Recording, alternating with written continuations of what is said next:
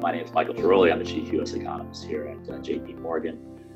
Many of you who may have been on these calls before probably know Bob Cusack, who is the editor-in-chief of The Hill magazine, which focuses on D.C. politics.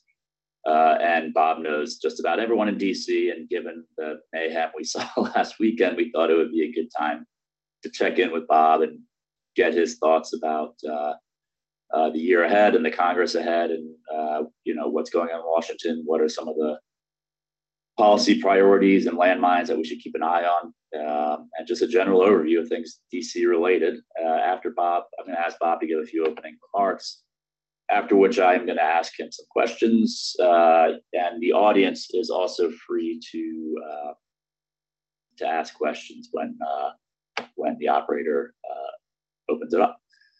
So without any further ado, Bob, what's going on down there? Well, a little bit.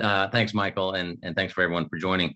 Yeah, it's been a busy start to the year. We saw a historic speaker fight, and that I think is going to affect the policy making going forward. There's a lot of pressure on Kevin McCarthy, who I think on the 15th vote finally got the votes, and now you have the news about the classified documents with Biden and oversight of that. I think legislatively, and we can get into a lot of the debt limit and the government possibilities of government shutdown, but you're not going to see the amount of legislating that you saw in the last Congress. I think there are opportunities for bipartisanship on the Farm Bill and maybe permitting reform, which Joe Manchin wants, and he may need it if he's going to run for re-election in West Virginia. So I think this is all coming in the backdrop of the 2024 election. Obviously, Trump is already in. We interviewed Mike Pence this week. He's clearly going to get in, I think, and it's going to be a crowded Republican field. We're hearing and have reported that Biden is going to be announcing his 2024 bid over the next several weeks / couple months, but it's going to be earlier than normal. I think this classified document controversy is going to dog him for a while. I don't think it's going to quite get to the Hillary emails latitude, but overall, I think it's going to be a problem for the president. I don't think it's not going to be that much of a problem that he's going to get a major primary challenger. So legislating, oversight is going to be big. House Republicans are going to be looking into the border, looking into this classified documents. They're going to be doing a lot of that. Hunter Biden's already started investigating. But legislatively, it's really kind of what has to get done. And of course, the debt limit has to get done. I see, Paul Ryan has been pushing his book this week and doing interviews, and he sees the debt limit kind of going similar to how it's gone in the past. And I do agree with him. There's going to be a lot of drama, going to be twists and turns, but Kevin McCarthy, in order to get the speakership, had to raise expectations among his House Republican conference. And he has made some major promises that are going to be extremely hard to do. And McCarthy has obviously one of the worst jobs in Washington, because he's going to be going against the Democratic Senate, Democratic White House. And I imagine a lot of the 2024 hopefuls are not going to be siding with the speaker. Leadership officials are never popular. So I think it's going to be a very, very tough time. I do think, and we can get into the details of the inside baseball, I do think that a leading way to raise the debt ceiling will be this unusual procedure called a discharge petition. You need 218 votes, signatures to get on the discharge petition. It takes a while for it to ripen and get to the House floor. But what I see is a leading candidate. Again, there'll be drama, there'll be maneuvers, there'll be talk of cutting getting some type of concessions from the White House in order to raise the debt ceiling. But then the question is, and we're actually working on a story on this, who's going to be driving the bus for Democrats? Is it going to be the White House, or is it going to be Chuck Schumer / Jeffries / Pelosi? Because remember, Pelosi's still around.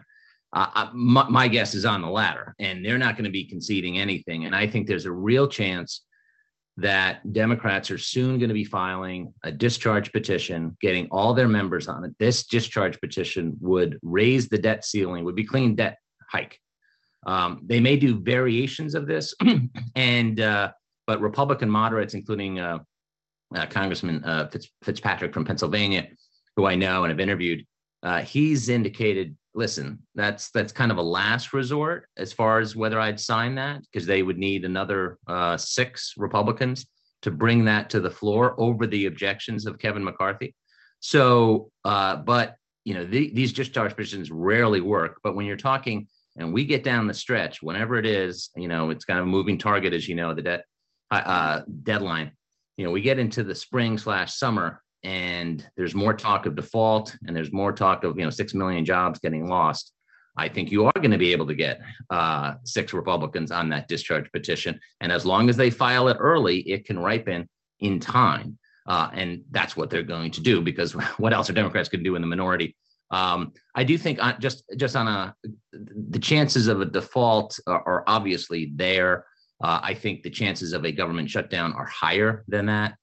Republicans really want to eradicate the 87,000 IRS agents / employees. There's controversy on the number, but basically it's doing what Republicans did this week in voting to retract that part of the Inflation Reduction Act. That is very important for House Republicans to use some leverage to get concessions on those IRS employees that will be added over the next decade. So I think that in particular could lead to a government shutdown, because obviously the White House is not going to back down on that. So, I see a lot of contentious debates going forward. House Republicans are promising to pass, the individual appropriations bills. That just hasn't been done, as at least all 12 of them, in like decades. So I'm sure Senate Republicans, and we're hearing murmurs of it, as House Republicans talk big, Senate Republicans are saying, well, let's see what the House can pass. Because remember, it's such a slim majority. We've even talked to Republican members who aren't crazy about, impeaching Mayorkas. And Mayorkas is not a popular figure in the Republican Party. But at the same time, getting the votes to impeach him is going to be very difficult. And some Republicans, like the moderates that I mentioned, they don't want to do that. They want to focus on inflation, the economy, and part of the reason, obviously, they got into the majority. So, but I do think that it would help Biden if he gets a bipartisan win here or there. But the last point on relationships, Kevin McCarthy really doesn't have a relationship with Biden. Kevin McCarthy really doesn't have a relationship with Chuck Schumer. I mean, this is not, even Clinton and Gingrich had a relationship, and they were able to get some stuff done, including a massive balanced budget act. And that's what Republicans want to do. They want to balance the budget. But I think McCarthy has to really now start to pivot, and maybe not this month, but maybe next month, kind of lower expectations a bit, because they're so high, and they're really kind of unattainable when you don't have the free reign of the House and Senate and the White House like they had in the Trump administration. It's just going to be very hard for to satisfy the House Republican conference. And as we saw during the speaker fight, all it takes is one member who could go to the floor and challenge McCarthy again, and we're back into that same situation. And that, I wouldn't bet against that. I don't think it's going to happen soon, but later this year, there's going to be somebody who's going to be upset at McCarthy over, I don't know, whether it's committee assignments or favors, or more likely how he's handling these fiscal negotiations, and that could trigger another fight. So it's good news for Republicans that they won the House, but there are some bad news as part of that. Yeah. So you mentioned the government shutdown. Now, the government is funded through the end of the fiscal year, right? Yes, that's correct. Yes. Okay, so that fight would happen presumably after the debt limit fight. Yes. But do you think that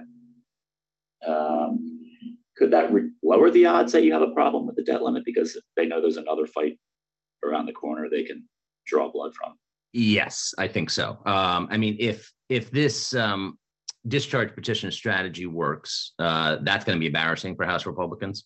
I mean, there's nothing they can do on it other than leading on the Republican moderates. So it's going to be, House Republicans are going to need to move quickly on sweeping what they want to move. Okay, what do you want? What do you want to increase the debt ceiling? You're going to have to move bills. And they're promising regular order, and you get to see bills 72 hours. We've seen this before, and then those rules kind of change and they waive them. But yes, I think that is another one where, okay, we're going to fight over government spending if our hands are tied on the debt limit. Yeah.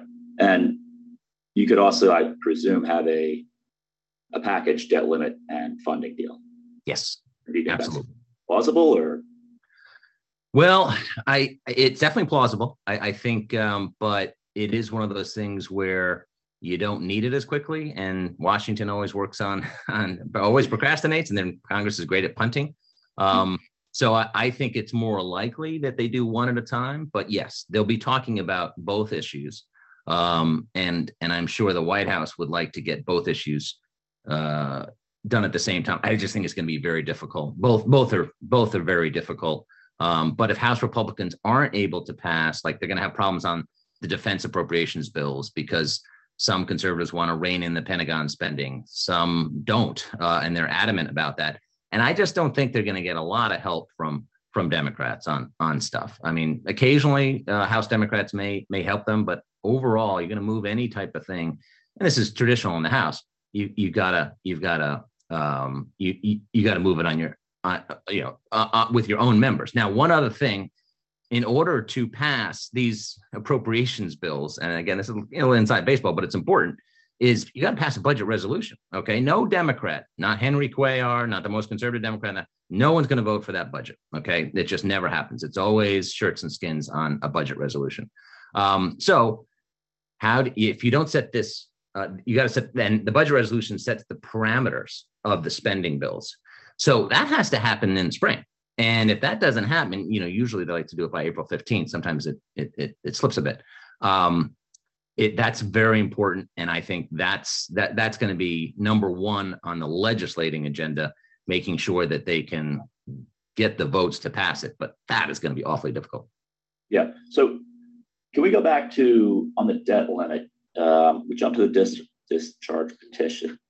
Can we just go through the mechanics and the issues if we go through a more conventional kind of debt ceiling phrase? Like what committees does it go through? What are going to be some of the key bargaining points? I mean, the key committees to watch, I think, in the overall Congress are, especially for House Republicans, are going to be Ways and Means. Jason Smith got the gavel there. Appropriations. The discharge petition doesn't have to go through committee. It has to be filed, and it takes about a month for it to so-called ripen. And then there are a couple other delays of, once you get the 218 signatures, it does not go to the floor immediately. However, it doesn't have to go through a committee. It can go straight to the floor. Now, if you're going to get this, you're going to have Republicans sign it. They have to sign it, and that's a very public thing. So that's could be a little embarrassing. But some of these Republicans, remember, they're, especially in New York, House Republicans did very well, but these Republicans just got elected. They're worried about getting reelected. So if it's a choice of, well, I'm going to take on my own party, but I want to make sure we avoid default, there is no doubt about it that even with these time restraints of a month of ripening roughly, and then there's there's 30 legislative days, which can span over 2 months. But if they file it now, it'll be ready by the spring. There is no doubt about it. Now, the discharge petition. The discharge petition, yeah. So that goes straight to the floor. And usually what happens in these situations is, and during the George W. Bush administration, he had a healthcare thing that was getting, he didn't like it. I think it was on Patient Bill of Rights, and it was getting signatures of Republicans, and it led to some type of deal. I can't remember all the details of that, but usually, instead of getting embarrassed, leadership will see, oh my good, this is going to get the votes. However, of course, that's going to hurt their leverage. I think the Biden White House, and we've gotten signals of this, would accept some type of spending cuts. Okay, not cuts to entitlements, not Medicare, not Social Security. But I honestly don't think that Schumer's going to go along with that, and I don't think that Jeffries and Pelosi are going to go along with that. There's a lot of distance between McCarthy and McConnell. They don't have the best relationship. They're friendly, but they have differences. Obviously, Trump is a big factor in that, where McCarthy, after he was elected speaker, thanked Trump publicly. McConnell obviously has an ongoing feud with Trump that's not going to be ending. So, I think McConnell is one to watch. He appeared with President Biden on infrastructure recently, and they were very complimentary of one another. So you could see McConnell siding with Biden on some key things. And that's going to hurt McCarthy's leverage as well. So you talked about accepting some spending cuts. I think on one of the Sunday shows, I forget who it was saying, on the Republican side, was saying they wanted cuts to, as you mentioned, Social Security and Medicare, which seems a little surprising because I don't think that generally is, as far as I recall, that's not too popular with the public. Right. Do you think, are they going to pivot to like discretionary spending? I mean, or why would they even have that as their opening salvo? Yeah, I think they're going to have to pivot because they just, I mean, we all know that Medicare and Social Security are headed for bankruptcy, Medicare being worse off. So at some point, they're going to have to deal with it. They're going to have to make some cuts and reforms as they did in the late 1990s. But that was right up against when Medicare was about to go bankrupt. So that's the impetus. We're not at that point yet. Ryan has been saying this week, and again, I agree with him on this, is that, listen, he obviously would love and tried to, but failed to reform entitlement spending.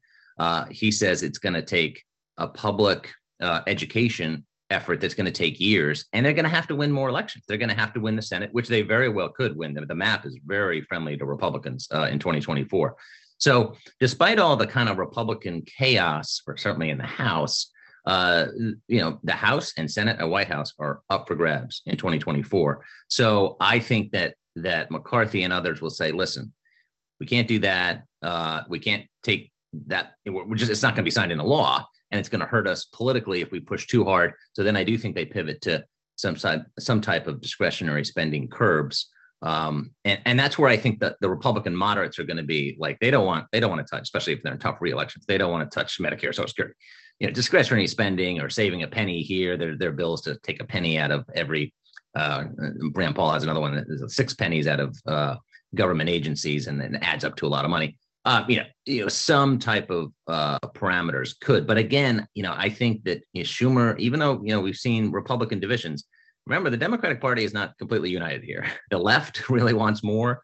They're not going to be going, I think, for spending cuts, and I just think they're going to. And if Schumer or the White House, concedes significant spending cuts, they're going to take a lot of flack, and they know that. So I think they're going to use their leverage and gang up. Pelosi and Schumer, there was really no distance, at least publicly, on really much of anything, but there's a lot of distance between Republican leaders.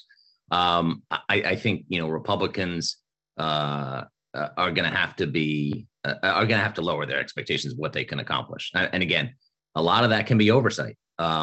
And chipping away at whether it's the Biden controversy. You're also going to see the backdrop again of 2024. We might see an indictment of President Trump. So we're going to see some rocky moments, I think, this spring heading into these negotiations. Yeah. So now, if McCarthy has a deal with the White House and you lose, I don't know, what is it, 4 Republicans, then you would need to bring over some Democrats. Yes. And that's where the, who has the steering wheel is important, because if McCarthy does have a deal with the White House, well, I'm sure Schumer and Jeffries are going to be in the room, and they're, and I have seen, when Rahm Emanuel was chief of staff in the Obama White House, Rahm Emanuel was a force. I mean, he drove the bus. Now, that was partially, because Obama was elected easily and had a mandate and was popular at the time. But this White House does yield to congressional leaders. And this White House also likes to make a point that Joe Biden is no longer in the Senate. Okay. And I think that that's a good arrangement for Democrats, because Schumer gets his power and Biden gets to sign it. But if there were a deal between Biden and McCarthy, you would bring some Democrats, because they have to support their president, and they want their president reelected, and that's the bottom line. Yeah. So Trump has already been kind of hectoring McCarthy. Well, he's already made his opinions known about the debt limit and the force that it could be. To what degree do you think he's kind of implicitly in the room there? And do you think McCarthy would go along with any deal that Trump was publicly opposed to? I think it would be difficult, but at the same time, polls show that we did one, and others have shown this, that most voters thought that Trump was the biggest loser of the midterms. He certainly picked some bad candidates early on, and that's going to change. I think McConnell's going to have a lot more say in who the Republican primary. Like, McConnell can't blow the Senate again, and I think Trump has been hurt politically. Now, at the same time, if it's a crowded field, you can never count him out. And the fact that McCarthy is thanking Trump after, he was obviously involved. He was calling members, but it wasn't like they just said, okay, Mr. President, I'm going to vote for McCarthy on the first ballot. This is very different. When you're asking for a vote for speaker, it's very different than when Trump was calling around saying, you need to support my tax cuts. You need to repeal Obamacare. It's just a different dynamic. It's personalities. And, a lot of these conservatives just don't like McCarthy. They think he's just, he's more of the same. Speaker Ryan said, well, it's going to be a new era. We're going to change how Washington works. Nothing really changed, and we do have, I know the rebels have taken a lot of heat, but they're highlighting something that is true. The debt is going to have to be tackled at some point. And the more we push it off, the more it's harder to fix. Mm-hmm. Now, so on the discharge petition, so you say that's going to be something that comes about that will get the Dems will get the ball rolling in the spring. Is that right? I think I think they're going to sign. I think they're going to start it within the next couple of weeks. I don't think there's any doubt. Now, there may be different variations of it. Let's say you have one. Okay, here, the first one's going to be, we're going to do what we've done in the past. We're going to raise the debt ceiling, and it's going to be clean. And then they might, as negotiations go on, especially with Republicans who say, well, listen, you got to give us something. So they could file a bill that also, divide and conquer works in politics. They could come up with a bill that says, okay, and the bill is within a discharge petition, that, okay, we raise the debt ceiling, and then we do these, cuts around the margins that aren't really that significant, but there's something. And then that can also go to the floor. There's no limit, as long as you've got 218 signatures. All those bills come to the floor. It's just, they rarely work because you need some help from the majority party. And that's why Democrats, that's why discharge petitions just don't work in general. But I really do think there's a really good chance it could work this time. Yeah. When's the last time it's worked? Do you recall? I don't, because usually when something gets that steam, leadership strikes a deal, and I think that could happen. But I also, if they strike a deal, then you're going to have Republican. It's going to be a weak deal for the rebels, right? And then you could have the motion to vacate all takes one member. Matt Gaetz could go to the floor and say, McCarthy promised us spending reforms. We're not getting any of that. It's his fault. He the discharge petition, McCarthy really can't control, other than, which is important, keeping the moderates in line. But it's going to be difficult when you have the threat of default, and you have the White House and to some degree the media beating up on McCarthy. Yeah. Okay. So maybe we can pivot a little bit to 24, which I guess kind of already getting into the season for that. Maybe first your thoughts on the presidential race. I think it's gonna be fascinating on the Republican side. Again, you're gonna see a crowded field. Last year interviewed Nikki Haley, and at that point she was saying that she would not run against Trump if he ran. Well, then the midterms happened. Trump didn't do so well. Now she's certainly thinking about running. So she's done a 180 on that, at least to this point. And I think sounds like she's going to get in. I think Pence gets in, Christie gets in. Interesting, in the Senate, does Cruz get in? Does Rubio get in? And of course, you have what a lot of people say now is a two-man race with DeSantis and Trump. I think it's too early to say that. We've seen before, in 2004, Gephardt and Howard Dean were the front runners, and they threw mud at each other. And then John Kerry just slipped in and won the nomination. So, I think that DeSantis's numbers are certainly impressive, and he has closed the gap significantly, especially in the early states. People forget that when Trump ran in 2016, he lost Iowa, and he said it was rigged. He lost it to Cruz. Some of these early states don't favor Trump. Sununu could get in. Obviously, that would be a big factor in New Hampshire. So you're going to have. I do think the nominee eventually is going to have to be someone who is not a Liz Cheney type. You're going to have to. You don't have to be a super friendly Trump ally, but you have to be okay with Trump supporters. I mean, I've talked to a lot of Republicans who are kind of tired of the Trump show. And they like DeSantis. I think DeSantis, who has gotten much better, I think, as a politician since he served in the House, is he likable enough? I think that's a valid question to ask. He does a good job of kind of poking the media, which is good for Republican politics. But and Trump did that too. But Trump also wooed the media, and that really helped him beat. It helped him beat. At Hillary, because we asked obviously for interviews of everybody. Hillary Clinton wouldn't sit down with us, but then Trump sat down with us for 4 times. And the first interview, he said you have 15, or the staff said you had 15 minutes, and he gave us 80 minutes. So you need to use the free media to get attention. And Jeb Bush and Rubio and others also were kind of afraid of the media. And Trump played the media like a violin. But I still think with all his baggage, possible indictment, I would call DeSantis the favorite. Yeah. How about, I think you mentioned earlier on the Democratic side, you don't see significant primary challenges to Biden. Yeah, I mean, is that at all conditional on how the document leaks investigation goes? And I think so. I mean, certainly we've seen, Biden heading into the midterms was looking a little weak, right? I mean, his numbers were not good. His numbers not that good now. He hasn't been at 50 in a long time. And then they surpassed expectations. I really don't think it was a lot of what Democrats did. I think it was just the headlines of Trump. I think the election deniers, there was a lot of fatigue with that. A lot of Democrats, I think 36% of Democrats in a recent poll that we partnered with want Biden to run again. So that's way less than half. Okay.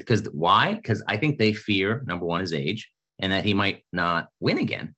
And I think, maybe Biden could beat Trump again. That was certainly a close race, though. I think Biden, DeSantis, and other matchups. I mean, some Democrats say, listen, yeah, it would be messy if Biden stepped aside.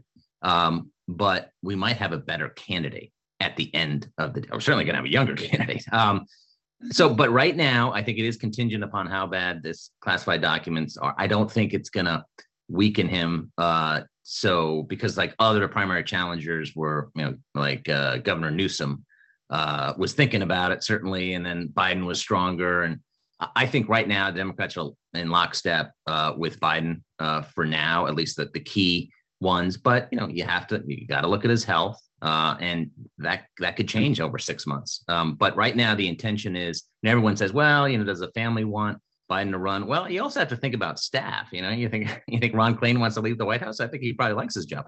He wants to keep it, and he's not going to be chief of staff for President Harris if that happened. And if Biden doesn't run for whatever reason, or bows out at some point, whether it's health reasons or whatever, it's going to be a crowded field. People forget that Harris didn't even make it to Iowa when she ran for president. So they're not afraid of Harris. So that's going to be, you could see Buttigieg into it. Obviously Buttigieg had a tough stretch the last couple of weeks, but you're going to see a crowded field there. Bernie Sanders certainly, I think, would get in. I've talked to people who know him and they don't want him to run, but he would run. But if Biden's running, I don't think you're going to see a major primary challenger. Yeah, gotcha. Maybe just pause here and note that you can open it up to the audience for questions. So, moderator, if there are any questions when they come on, just let me know and we'll open that up. One question I have gotten is, I think there are some tax provisions expiring at the end of this year. Do you see any deals done on something like that? Yeah, they didn't. There were some that expired at the end of last year, and it was thought that maybe they would get it into the final package. And I do think there could be some small deals on that. I don't see a lot of tax deals. Like one of the things that House Republicans, if they had a large majority, would love to do is extend the Trump tax cuts. But they can't do it because of SALT and the New York Republicans. And there are a lot more New York Republicans because other than New York Republicans, a lot of House candidates didn't do well in tough elections. So until they fix that, and with this, you lose 4 or 5 of these guys and you're gone. Remember, that's why the Trump tax bill it passed, but it wasn't unanimous. So I don't see a lot of deal making on that, especially after we get a debt deal and avert a government shutdown or reopen the government. It's all going to be about 2024. So really, the next 8 months are key. Yeah. I guess going back to the debt limit, the debt ceiling, I guess I was a little pleasantly surprised, I suppose, that you had mentioned like default is not going to be, not the likely scenario. Now, 2011, we got pretty dang close. Oh, yeah. And, John Boehner, he was arguably, perhaps a little bit more moderate than, and his caucus was more moderate than the one that's there today. So why should we expect this to be like more benign than 2011, or should we? Oh, I mean, yeah, 2011 was rough, as you remember. And I remember we were writing a story, and somebody called me and said, "Listen, if you run that story, you're gonna, because it was about the tension, it's gonna raise the chances of a default." And I said, "Well, my 401k is rooting for you, but we have to do what we're doing and report the news." Listen, I think it's going to be dramatic. I don't know if it's going to be dramatic as that. Now, that was a different backdrop, as you said, Michael. As far as you had. Obama had just gotten shellacked and actually did some spending reforms on his own as far as freezes in response to that, because obviously he was concerned about winning a second term. So I think you're going to see that drama, but I do think that let's say if Republicans stumble and they can't pass a budget, there's the negative headlines I think are gonna be. They're going to be hurtful for their leverage, and that's where I think that the Republican moderates, I tell you one thing, just like in the last Congress with Democrats, it's basically it's the same margin. Just Pelosi's a very good vote counter, but she had major troubles with the left. These Republican moderates and conservatives, of course, and we saw it with the speaker fight. You get 5 people together, you can affect policy. And that's what happened in the speaker fight. It was initially it was 5, but then it grew to about 20.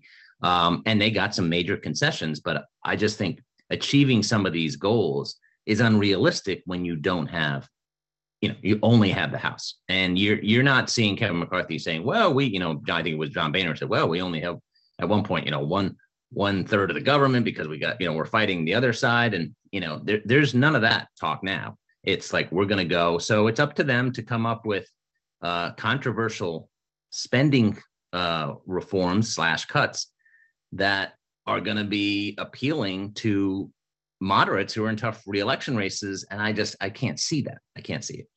Yeah. What are you hearing from your sources there about how either side is thinking about the court of public opinion in terms of who would get the blame if things really go down toilet here?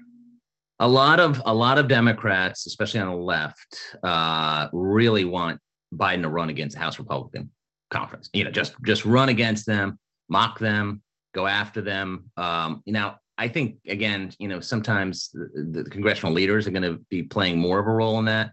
But you're going to hear, especially because, as I said, the map for Republicans in 2024 in the Senate is very friendly. They've got Tester has to decide whether he's running for re-election. And a lot of these red states, Joe Manchin, West Virginia, Sherrod Brown in Ohio, very good candidate, fairly liberal, very good candidate though, but that's a red state in Ohio. Obviously Sinema has turned in independent, so I think you're going to hear the word extreme a million times from Chuck Schumer and the White House, and they're just going to try to gang up on him and win the battle of court of opinion. And, Nancy Pelosi was not the best orator, and neither is Kevin McCarthy. And I think that hurts the effort for House Republicans. This is not a Newt Gingrich when he was really kind of popular. This is not that figure. He's obviously, they say he's not weakened, but he's weakened after those 15 votes. Yeah, you mentioned the defense authorization. Can you just go through a little bit of the mechanics there and the deadline and the timeline? What's the story? The Wall Street Journal editorial board has really been hammering on this as far as just overall defense spending. Now, they passed the authorization bill, but now they got to pass the spending bill as part of the appropriations process. What do you do on Ukraine? Now, I think oversight of what we're spending in Ukraine, that makes a lot of sense. You can sell that. Remember, there's a lot of corruption still in Ukraine. But, I know they're popular now because they were invaded. But, Biden obviously has talked about that in the past. So I think that there are going to be some big questions on, Jim Jordan has suggested, okay, well, let's rein in the bureaucracy of the Pentagon, but not take money from the troops. Okay, well, that's tough. I don't know. I don't know how you're going to do that. At least sell that publicly when you have others like Mike Gallagher, who is heading this China committee, which is very interesting. It's bipartisan vote on that. Saying, we and the Wall Street Journal editorial board, which is very conservative, saying we need to increase spending. So this deal is actually going to decrease spending, because certainly Democrats are not going to say, oh, okay, just, raise the defense spending tremendously. And then, we'll cut back on HHS and other domestic spending. They're not going to do that. However, Republicans, didn't really get that much notice. But in the defense authorization bill, there's parity between defense and the rest of discretionary spending. And the defense had more. And that's what I think Republicans who, wanted to pass a bill said, you got to give us something. And they got that. So that's going to be an ongoing fight. I think it's fine for them to do oversight and saying, okay, Ukraine shouldn't get a blank check. But you're seeing the White House saying that's not their mantra. Their mantra is we're going to keep giving them money as long as it takes. And there's going to be fights over that. And I do think that with China being a major focus and the possibility of an invasion of Taiwan, I mean, you've got to have. I think you're going to have to increase defense spending to satisfy Republicans in the Senate as well. Uh-huh. So you mentioned, by the way, I think we have about 5 minutes left. Operator, are there any questions on the line? If you have a question, feel free to use the raise hand feature at the bottom of your screen. If you've dialed in by phone, you may raise your hand by dialing *9, and *6 will allow you to mute and unmute. I'll just pause for a second and allow a queue to assemble. So you had mentioned China as being one of the few areas of bipartisanship in the current Congress. Do you see that resulting in any legislation? Or? I think it's too early to tell, honestly, but I do think, I watched the debate very closely on the floor, and Kevin McCarthy said, listen, I'm not going to make this a partisan committee. Gallagher is one to watch. He's a rising star in the House Republicans, a very impressive defense, big on defense, very knowledgeable. Very smart move for McCarthy to tap him, I think. But both McCarthy and Gallagher said, listen, we want to get at this. I think there could be some, I know that COVID is such a partisan thing, but, isn't it okay to do an investigation of how it started? It's kind of hard to say you shouldn't look into that, so we don't have it again. I don't know legislatively where it would go, but the focus now is on China, especially we go into presidential politics. Everyone loves to bash China. Saudi Arabia used to be at the end of last year because they kind of, really kind of screwed the White House. That's eased now. So the focus is on China, and that Iran nuclear deal, that's dead. That's not going to happen. Yeah. Let's see. We only have about 3 minutes left. Operator, does anyone? Yes, we can take a question from Max Glasser. Max, your line is open. Feel free to unmute. Thank you very much, and thank you for speaking. Between either the probability of it happening or the impact it would have if it did, does Santos have any relevance right now in terms of just where we're headed? Does who? Santos. Oh, yeah, no, Santos not going to be around for a long time, I don't think. I mean, it's remarkable that in this day and age that actually happened. And it's not a great thing for both Democrats as well as the media for not finding that before he was elected. But yeah, there's ethics investigations, and I think it's just a matter of time before Santos is out of Congress. Whether I don't know whether they'll expel him. They rarely do that. But a lot of people think, including former Congressman Charlie Dent, the reason he's staying in, he needs the money. This is an embarrassment. But it's a remarkable story. And where he got this money, he loaned himself $700,000 and really didn't have the job to do that. So where did that money come from? That's the big question. Right, but do you see any impact to the legislative agenda potentially if he disappears? I don't think so. I mean, McCarthy wanted his vote, so that's why he stuck around. And I'm sure McCarthy would be saying a lot of different things if Santos was a Democrat. But we see the hypocrisy on both sides. I think the margin is, remember, this is not the Senate. So if Santos does step down or is forced to resign, they've got to have another special election, and that is a contested election. So that could be a bellwether of what's viewed as a bellwether, at least at the time. Sometimes they're not bellwethers looking back at them. But yeah, if Santos is still a member of Congress in a year, I'd be surprised. Understood. Thank you. Thanks. We got about a minute or two left. Operator, or any other calls in the queue? Yes, we have a question from Charles Kimball. Charles, your line is open. Feel free to. Thank you. I'm wondering, what were the significant rules changes that McCarthy had to accept, other than, in addition to the one person can bring up, to discharge the speaker? What were the other rules changes? A lot of them were concessions of getting people on key committees, like the Rules Committee, which is one of the most powerful committees because that decides what goes to the House floor. So they're adding more of these conservatives to various committees. There were some people wanting to get on A committees. I think the biggest one, and honestly, there's still stuff coming out of what was agreed to regarding, there's some deals that we know about, a lot of it inside baseball, but nothing just as big as the motion to vacate. On this discharge petition, there was some thinking of lowering the threshold, and they didn't do that. So let's say if you're conservatives and you want something on the floor, instead of 218 votes, you would just need 150, and then it would come to the floor. McCarthy did not have to agree to that, which I think was significant, especially with the debt limit stuff. But the motion to vacate is by far, I do think you're going to see another speaker fight before the year is out. Operator, anyone else? Yes, we have a question. Yes, if you'd like to take one more, we have a question from a phone line. The phone number is ending in the numbers 568. Your line is now open. You may dial *6 to unmute. Hey, thanks, Mike and Bob, for doing this. Appreciate the time. Bob, the documents with President Biden, is this an impeachable offense for the sitting president? Is there any risk of that in 2023?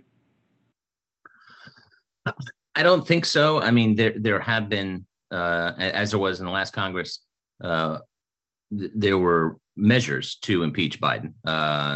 Marjorie Taylor Greene has already said this is, and this was really before the second and third batch. And this is getting embarrassing for the White House. With the fact that it's in his garage. I mean, I imagine they got to be checking the glove compartment of where else could these things be.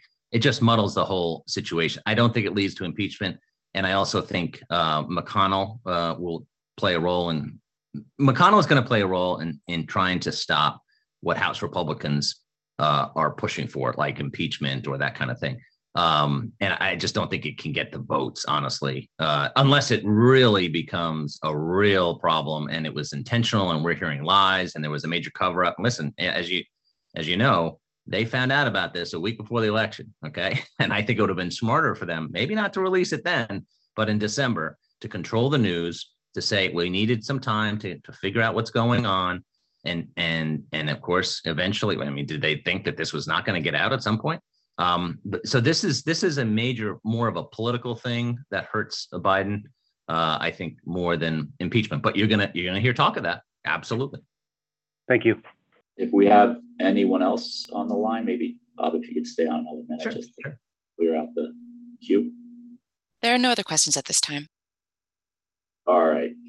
Well, Bob, thanks as always for your time and the insights, and hopefully we can do it again later this year. Absolutely. Thanks, everyone. This communication is provided for information purposes only. Please refer to JP Morgan research reports related to its content for more information, including important disclosures. 2023, JP Morgan Chase & Company, all rights reserved. This episode was recorded on January 13th, 2023.